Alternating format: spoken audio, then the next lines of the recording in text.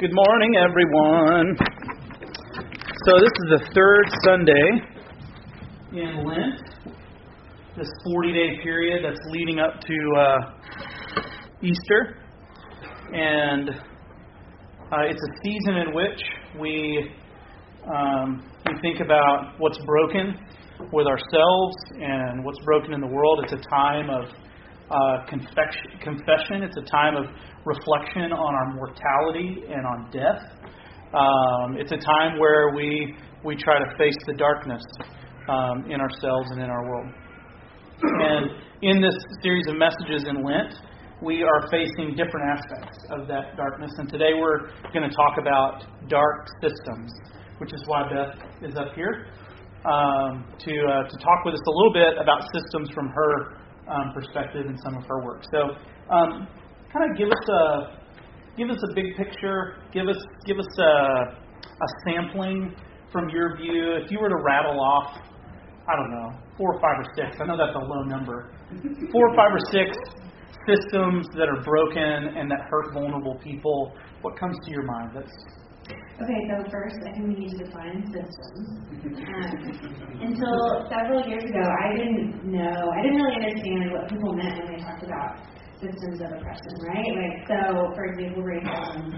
My understanding of racism was that you're an individual person who has prejudices towards other people who are different skin colors than you, right? And so, I read a book called The New Jim Crow by Michelle Alexander, and it lays out mass incarceration, and it lays out all of these injustices, all of these inequalities in the justice system, from like being stopped all the way up to people of color disproportionately sentenced longer. They are more harshly punished in prisons. Like the whole thing, like from your first interaction with a police officer all the way up to being incarcerated or the death penalty, any of that. There's these inequalities. And so after reading that book, that was the first time that I really understood like a system. I heard someone describe it as like death by 1,000 paper cuts. Like it is not just one mean racist person being mean to other people. It is thousands of decisions and biases that influence those decisions being made at every step in a process. So that's a system. So obviously racism is an oppressive system. There's patriarchy, which says that prioritizes men over women. Classism is a system where that pull yourself up by your bootstraps doesn't acknowledge the cycles that keep people in poverty. So those are just a few of the big ones. That's really good. That's helpful. So talk about some of your own work, who you're working with, the nature of your work in trying to address these broken or unjust systems. Yeah, so I got involved a few years ago, actually right before the rally where the Dallas cops were shot. I got involved with an organization called Faith in Texas that organizes around issues that affect Black, brown, and poor people. So immigration, education, moral economy, which addresses like payday lending, and then my team is the mass incarceration team. And so we do a lot of different things.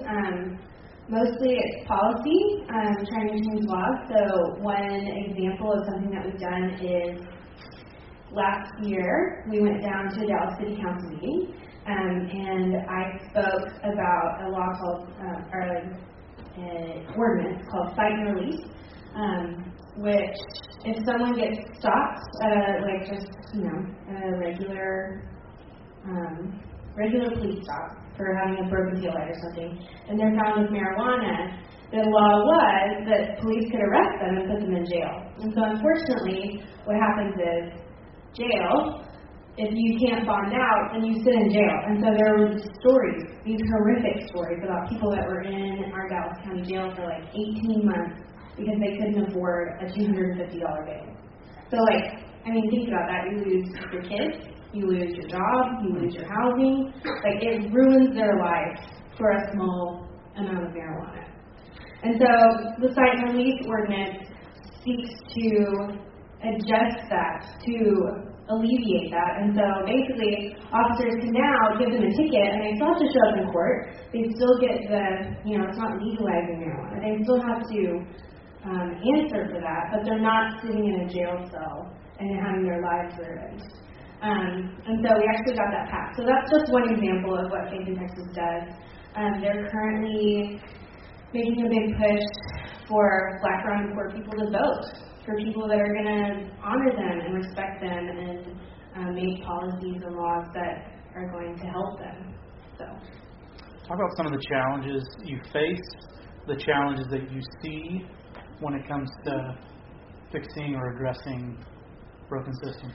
So, I think that the hardest thing for me, especially when I first started kind of doing this work, was that I'm a fixer, and I'm used to things kind of falling into place pretty easily for me. And so systems are ginormous, and if it's death by 1,000 paper cuts, then that means you have to go, solve 1,000 problems. And so working against systems of oppression is slow and frustrating, and I think that we have to remember that we're not going to solve it. It's not going to be an easy fix.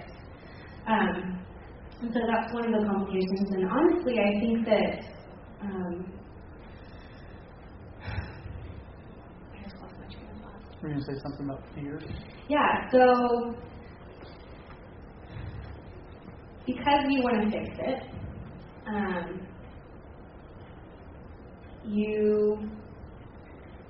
it's almost like, I'm sorry. It's okay. Give me a second. You're good. So you want to fix it. Is there a problem with that, with wanting to fix it? Yeah, so I think a lot of times what will happen, especially to white people, so I'll just give you an example, is I want to fix it, and I want to fix it the way that I want to fix it, right? So I think the temptation a lot of times is that we want to become good white people so that people of color look at us and they're like, oh, she's a good white person. Which doesn't really happen, right? Because the metaphor is everyone else knows that the sky is blue, and I've been believing my entire life that the sky is red, right? And then all of a sudden I'm like, oh, the sky is blue. Whoa, cool. Okay, hey Julie, the sky is blue. Julie's like, yeah, I know. So that's the Black Lives Matter. I think sometimes, I'll give you an example. I went to vote on Friday, and I have a Black Lives Matter bumper sticker.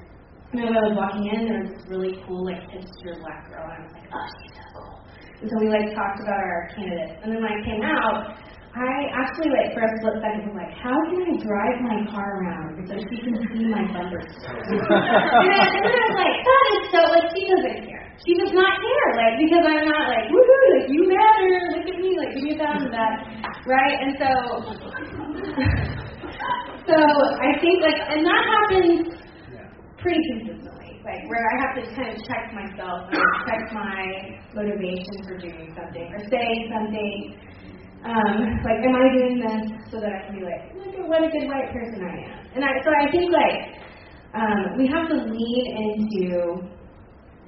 into the fact that we're doing this, and it's going to be hard, right? And it's going to cost us, cost relationships, cost, maybe your job, it's going to cost us. And so I think it gets hard because sometimes there's not a lot of, for white people, there's not a lot of feedback, right? We do something that costs us, and it's not we have a bunch of people of color going, woo, good job, what we're supposed to be doing. So I think that's one of the things that has been hard for me. And then as far as fear, I'm a people pleaser. In specific situations, I can be, if I'm standing on a mountainside and speaking to a group of people, I have a lot of courage and can say many things. But if I'm sitting across the table from you and we're in a relationship, then it gets a lot harder for me. So just being honest, it has been hard for me to talk about things with my in-laws. I I don't have much of a relationship with them right now because I don't know how to address or how to approach the subject with them in a way that's not going to end with us, fighting. So I think that when you start looking at systems, I think what white people want to do is we want to be in the rallies and we want to be wearing our Black Lives Matter shirt. But really, what I've heard people of color say, no, we need you to go talk to your friends and family. You need to be talking about this because they're not going to listen to us. And I had to think about that for a long time because that's not the answer that I wanted. That's good. Talk about Jesus. How does Jesus influence why you're doing what you're doing? How does the way of Jesus inform how you approach all of this? So that's a complicated question. But it's obvious that Jesus prioritized marginalized people. And he didn't tokenize them. He didn't help Nicodemus or the Samaritan woman, to say, look at me, I'm such a good person. He did it despite persecution. And he did it because it was the right thing to do. And so I take a lot of motivation from that, that he loved marginalized people and gave them value and worth and gave them a voice in a society that did not prioritize them. Right on. Will you all thank Beth for her input? You could sit there, or you could go sit over there, or you just hold the mic.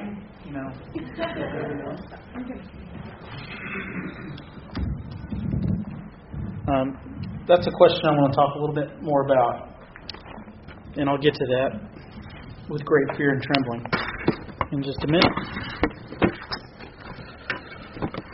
So the gospel text that we read this morning was from John chapter 2.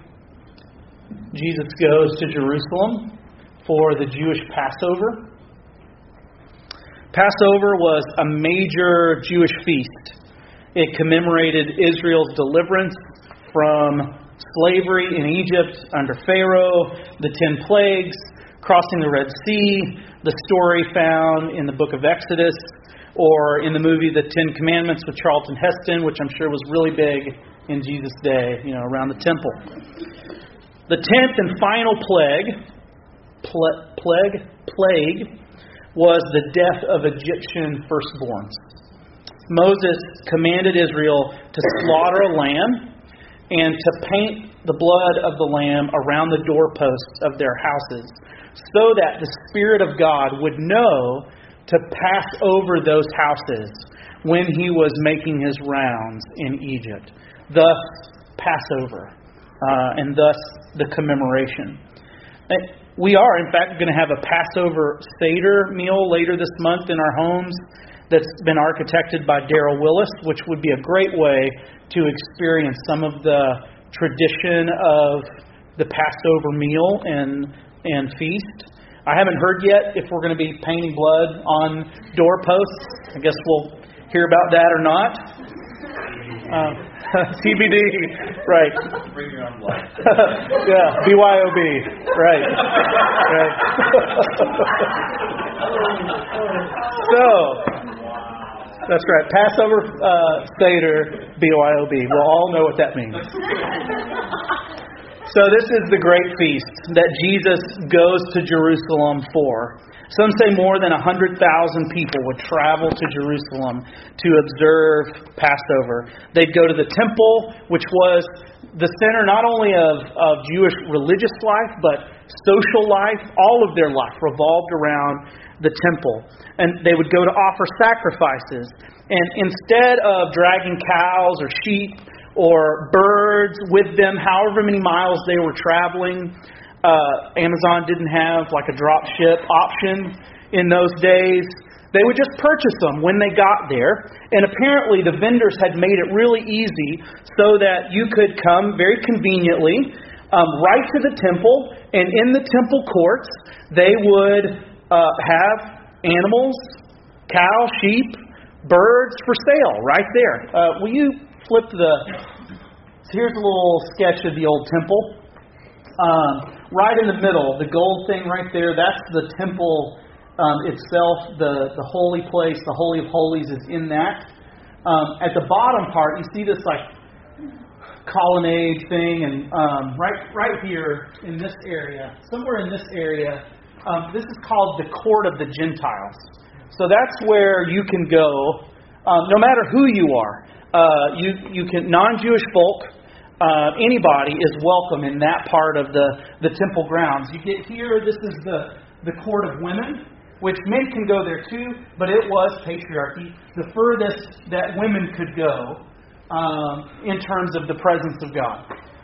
But right here in this area, the Court of the Gentiles, that's where they would set up their vendor stations to sell animals for sacrifice. And so in order to be able to purchase these animals, you had to have the right currency. You had to have temple coinage. And so money changers set up this very convenient exchange service. All of you have probably, if you've been out of country, you've done the exchange thing. You give them coinage from your home country, your hometown, and for a fee, you can exchange it for temple coinage to purchase animals for sacrifice. This is a really tremendous business opportunity, you guys. What happens when you go somewhere? When there's a limited supply and limited options for purchasing. Like when you go to the movie theater, and the theater is the only place you can buy popcorn and candy and drinks, and it's prohibited to bring any other popcorn into the theater to watch the great show. What happens when you go to Six Flags? And the park is the only place you can buy food or drink. Or, let's imagine you want to get gas in uptown Dallas. And there's only this one Shell gas station in like a 2-mile radius down there. What happens? The price goes up, right? The profit margin increases. There's not enough competition in the market to keep it lower. Most of the people traveling to Jerusalem were likely in poverty, and this created a problem for them. Their religious commitments could potentially break the bank. These business people were taking advantage of the fact that God had commanded people to observe Passover, to offer sacrifice, in order to make a bigger profit from it. So, Jesus shows up, and He sees that all of this is happening. He sees what's going on, and what does He do? He doesn't just offer up thoughts and prayers, though I'm sure He's got lots of thoughts, and He's likely, He's the Son of God, He's in constant communion with God, He's got constant prayers going on. What else does He do? He unleashes heaven on that place. He finds some cords, He makes a whip, and He starts knocking over animal pens and whipping the animals to start stampeding out of this place. And He's yelling, "Get out of here! Get out of here!" He runs over to the money exchange table and He turns it over. And just imagine the coins spilling everywhere. Stop turning my Father's house into a marketplace. Stop taking advantage of people. Get out of here. This place is supposed to be a house of prayer for all nations, and you've turned it into a den of thieves, a den of robbers. Jesus is enacting a very visible, very vocal, very physical form of protest. Imagine watching all of this unfold if you're on the sidelines. And this guy starts running around the temple courts with a whip, yelling and turning over tables. You might think the guy was crazy. If it happened in our country, we might call it rioting. Jesus was a person of color, after all. At the very least, it's disturbance of the peace, a misdemeanor. And depending on the amount of damage that Jesus does, if tables break, if animals run away and are lost, that's destruction of property. That's a felony. That's up to 10 years and a $5,000 fine. Jesus' disciples look at each other And they see Jesus doing this, and one of them says, you know that psalm we sing in synagogue that talks about being eaten up by passion for the Lord's house? I think that's what that looks like. Soon the religious authorities arrive, and they ask Jesus, why are you doing this? What authority, where in the world do you get off doing this in the temple of the living God? Show us a sign, give us some evidence that you have even the least amount of authority to be doing this. And Jesus says, destroy this temple, and I'll raise it in 3 days. What? What are you talking about? This complex has been under construction for the last 46 years, and you think you could rebuild it in 3 days? Here you've got your classic Gospel of John misunderstanding. They think he's talking about the temple. Jesus wasn't talking about the temple grounds, the place where Jewish folk traditionally understood to be where God dwelt, where heaven and earth met and came together, where the presence of God dwelt, where sacrifice was required to bring relationship between God and His people. He wasn't talking about that temple. He was talking about the new temple, His body, the new place where heaven and earth would meet, the new place sacrifice would be made to restore relationship with God, the new place where the presence of God dwelt in fullness. That's the temple the religious leaders would destroy. And that's the temple that Jesus, God in Jesus, would raise in 3 days. So think about systems. Think about this story. What implications does this story have for how we respond as Jesus people to unjust systems in our world?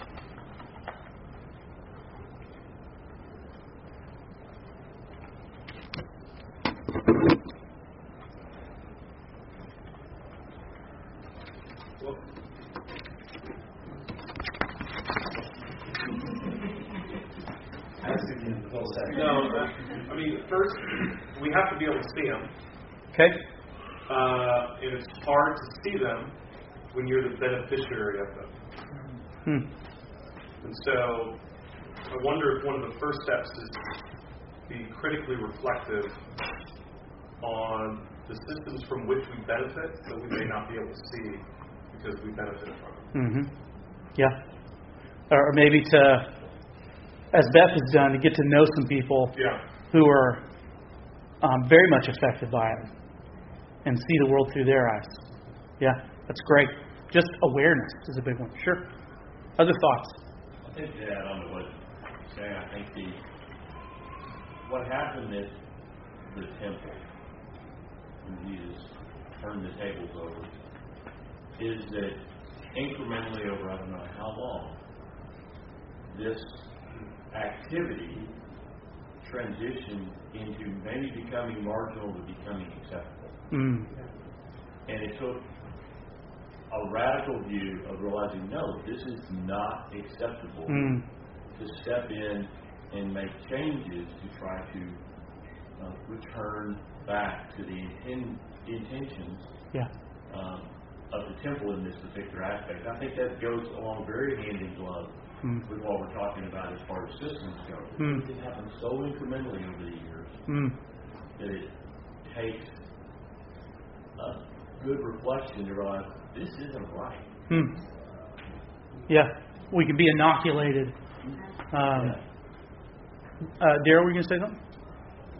I was just thinking that some of this, too, we tend to want to look at systems, American systems, but there is also the system of the church itself.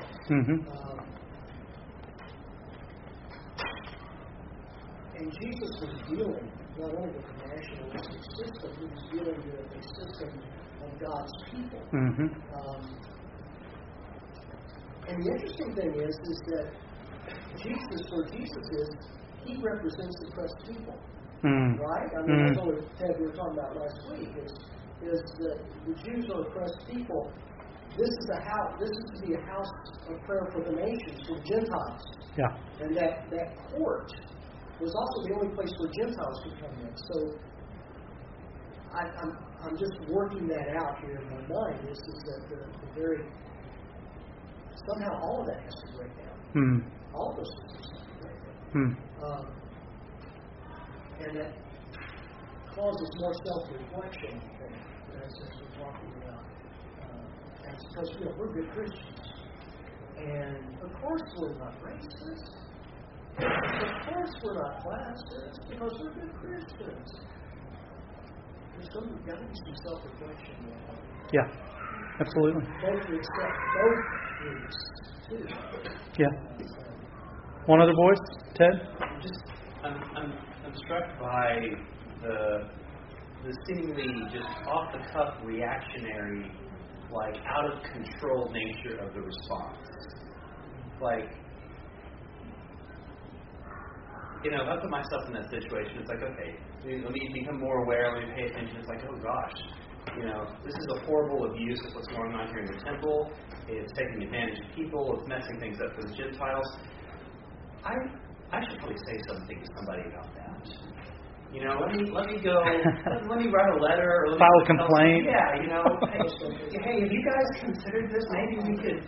No, you don't want to do that. That's fine. At least I said something, right? And that's and quite frankly, that's all I'm comfortable doing. Right. Yeah. I have a hard time saying, yeah, that's what we need to do is we need to look for systems like this, and we just need to barge in and start throwing stuff around and causing a scene and making a problem. I don't want to do that. Yeah, no, that's why I love this story. It gives you permission to be angry. And it gives you permission to feel those feelings, I guess. And maybe it gives you permission to react. But I personally love this story, and I think it's because it shows a different side. I think we are to be meek, and I think we are to be soft, and I think that's really important and gracious. But there's also a side that you're supposed to have that's a strong back, that's angry and that wants to make change and wants to do it immediately and not wait for, the letters to be written. Yeah. Which I think is very important. I think all that is important. I think this is just a side of God that we need to see. Yeah. I was going to say first time. I'm sorry. Yeah. Go ahead, please. Well, this was the first time he's been at the temple. He's been around. This wasn't just He'd probably grown up going on pilgrimage to Passover. Yeah. So I think there was a bit of this. It could have been bugging for a while. Exactly. It wasn't just oh my gosh, let's go every day. This is bad. This is the system. And you might even see it getting worse. Yeah. As we talked about. Well, there's probably, maybe it is less premeditated or less spontaneous, more premeditated than we might guess. In that, you can't expect to do this kind of thing and not eventually get killed. You know what I'm saying? Yeah. You buck the system long enough, you speak truth to power, power's going to lash out. Power's going to do what power does, right? So maybe there is some strategery in him shaking things up at this time. But it's interesting for John and all the other Gospels, this story happens at the end and is the trigger point for him to go to the cross. In John, it's right at the beginning. It's right up front. Chapter 2, this is, and who knows? Maybe he does this multiple times. Maybe John's just I'd like to put it here instead of there. This serves my purposes better in this gospel. Regardless, Jesus is going to temple, and maybe he's seen this for a long time, and he's ready to enact a prophetic demonstration to bring it to everybody's attention. Sarah, you had a comment? Just because what Ted said and what Laura said, what Sarah said, it's that was the main thing. I just think when I hear the story, it's okay to be angry. I see on Facebook, I see Christian writers and leaders for women saying, "Oh, this is great. Not all men are like this." The Me Too movement. I want to give it up for the good Christian men. And it's we've done that for years and years, and now it's time to be mad. And now it's time to say that not all men are like that. and we're going to do something about it. And I'm like, that should be all right, Yeah. I think it should be all right. I think it's okay with God. But one thing that Dave Chappelle said, and Dave Chappelle, but, He's a great theologian. Yeah. he said, Dave Chappelle. Did you hear? We said Dave Chappelle. he said, I'm really scared. He's like, I want to give it up to the ladies for doing all this stuff. He's like, but I'm scared for you because when the power, now they're scared of you. But when they stop being scared, they're going to hurt you. And that's exactly what. That's what systems do. Yeah, that's right. Okay, so what follows in this message? I submit to you. I don't submit this as a declaration of I'm on high and I've figured it out, and I am your designated spokesman from the Lord. I'm working this stuff out. Okay, so I submit this to you for discernment about how we engage unjust systems in our world. There seem to be two predominant responses from the American Christian community to unjust systems out there. There are probably more. Cut me some slack. The first response is to deny that there are unjust systems at all. Right? We don't even see them. Really, it all boils down to individual responsibility, to personal choice, to my personal relationship with God. The world is not my home, and I'll fly away. And so, what does it matter anyway if all of this is temporary and going to get destroyed? And yet, clearly, there are unjust systems, and clearly, Jesus in this story has something to say about them. The second response is to acknowledge unjust systems, speak up about them, and to seek to fix and change them through our democratic political processes. Granted, different communities acknowledge different darkness at times and not others. For instance, some acknowledge abortion legislation, for instance, as an unjust system. And they go after changing that, but they focus less on social issues like poverty or mass incarceration. Others would prefer to focus on exactly those social issues like poverty or racism or mass incarceration. Regardless, though, of the systems one deems important to change, the approach is the same. Let's get policy reformed. Let's get laws changed. Let's get enough votes so we can work the system to change the system. And I appreciate this response. And to a certain extent, I think it's necessary for sure to advocate for, particularly for vulnerable people through political processes, especially if it's going to save some people's lives. On some level, it's a luxury of privilege and affluence to feel like it's not important to advocate for vulnerable people through political channels that exist. Because if you have privilege, as we said, if you are affluent, you're likely not affected as deeply, if at all, by those unjust systems.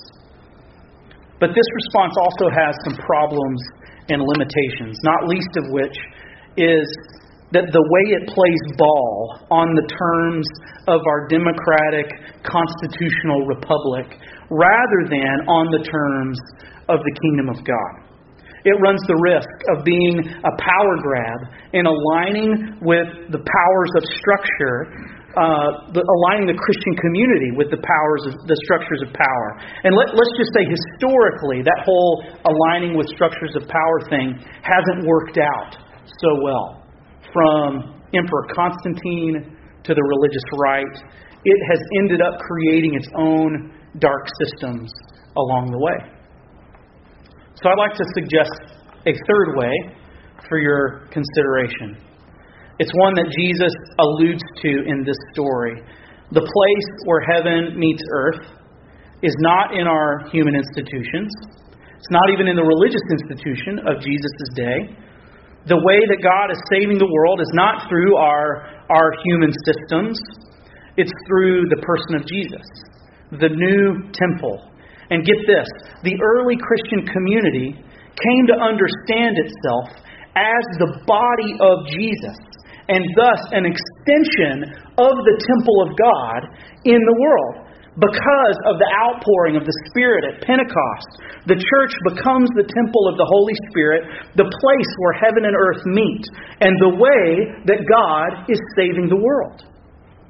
Now let me be clear. When I say God saving the world, I'm not just talking about God getting a bunch of individual souls into heaven after people die.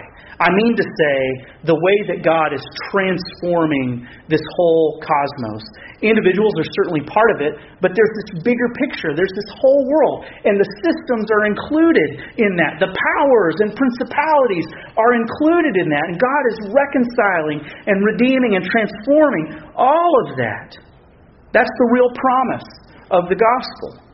And the church then, in this frame, is a social reality that witnesses to this coming kingdom in its life together. The church is less of a lifeboat rescuing people from a world that's going to be destroyed, and more like a bright shining city on a hill that you see and you feel the warmth of its glow, and it's good and blessing when it's lived out among people and when other people are invited to experience it. The church is an alternative politic to the politics of the world. It's a community of justice and reconciliation and self-giving love. It's an alternative system that foreshadows the renewal of all things. And so, if that's true, if the church is this alternative politic, if the church is the witness and the demonstration of the coming kingdom of God in the world, problems within it notwithstanding, our primary response should be to make sure that we're witnessing faithfully in our life together to that reality.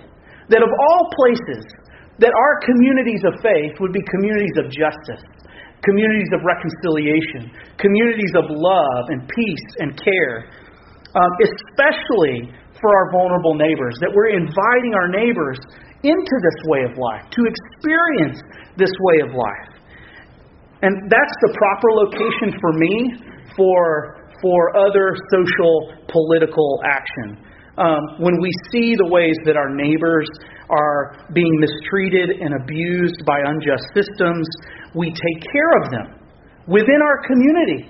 We meet their needs. We look out for them. We stand up for them. We protest in the public square. We work for change in the public square to the extent that their lives are on the line in us doing that.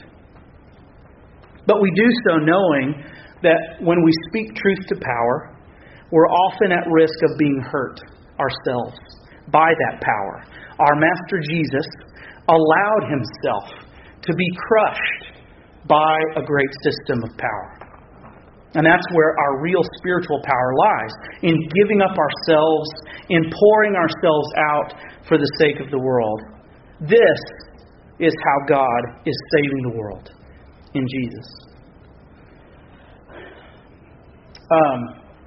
Let's talk more about that, because there's more to talk about. I'm sure that interacts with you in different ways. Our heart as a community is to face these systems in the way of Jesus and to seek transformation in our world by the power of the Holy Spirit.